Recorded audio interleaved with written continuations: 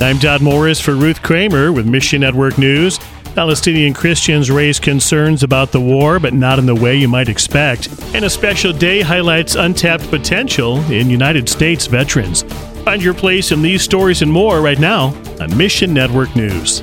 Israel has agreed to daily 4-hour pauses in the fighting with Hamas in Gaza City to let civilians out. There are tens of thousands of Palestinians fleeing the city. Dr. Jack Serra, president of Bethlehem Bible College in the West Bank, says this includes Christians. The Christian community in Gaza has been in refuge now for over a month, hiding in churches.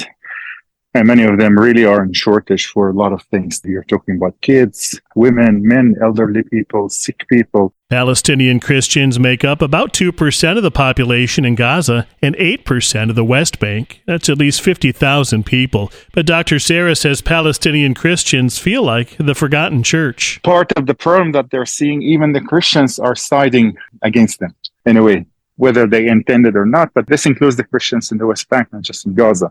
So feel hurt, frustrated. It seems that there are many of them. I don't want to generalize, but it feels like a lot of Christians, including theologians, pastors, leaders, are on the side of war rather than the side of peace.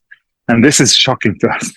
This is hurtful here. Please remember and pray for the Palestinian church. We need the prayers of the saints from all over the globe to pray for the church here, to keep our sanity, to keep our prophetic voice in such a context like this. Meanwhile, Armenia and Azerbaijan are at a standoff, but more conflict could break out. Roughly 150,000 Armenians fled the disputed enclave of Nagorno-Karabakh in late September after Azerbaijan attacked. Now they're demanding Armenia hand over 8 more villages in the region. Armenia has refused. Eric Mock with Slavic Gospel Association. The area of Nagorno-Karabakh, or as the Armenian people would call it, Artsakh, is really a sacred area. In fact, the people that live there go back many, many, many generations. SGA supported 3 Armenian churches in Nagorno-Karabakh with food and spiritual encouragement. These churches had to flee the region. However, the 3 churches that fled have already reformed and have grown by 40% of other refugees that are coming and trying to ask for those messages of hope. And so what God has done, much like we saw in the crisis in Ukraine, he has provided a circumstance by which these churches are now flourishing, even though they've lost everything. And you can help at missionnews.org. Get involved in Armenian relief to be able to help the people of Armenia as they adjust to a new life, as these churches proclaim the gospel. Tomorrow is Veterans Day in the United States. Army vet Steve Prince leads Warriors Set Free, a division of Set Free.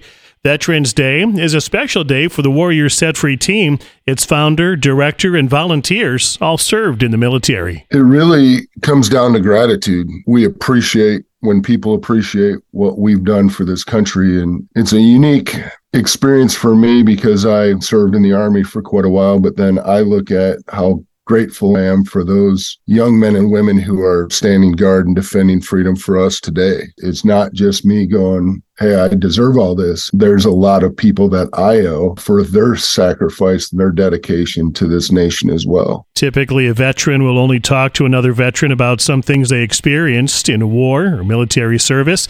Warriors Set Free helps those who are struggling to heal from the past and win life's battles through Christ. If you know a veteran in need, connect them with Warriors Set Free. Veterans Day is a good reason to reach out. There's the classic, thank you for your service, which is fine. There's absolutely nothing wrong with people saying that. My encouragement is to say anything slightly different.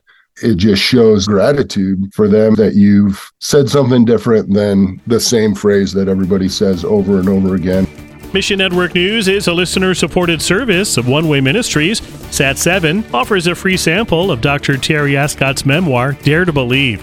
Get yours when you click the banner at missionnews.org. I'm Todd Morris.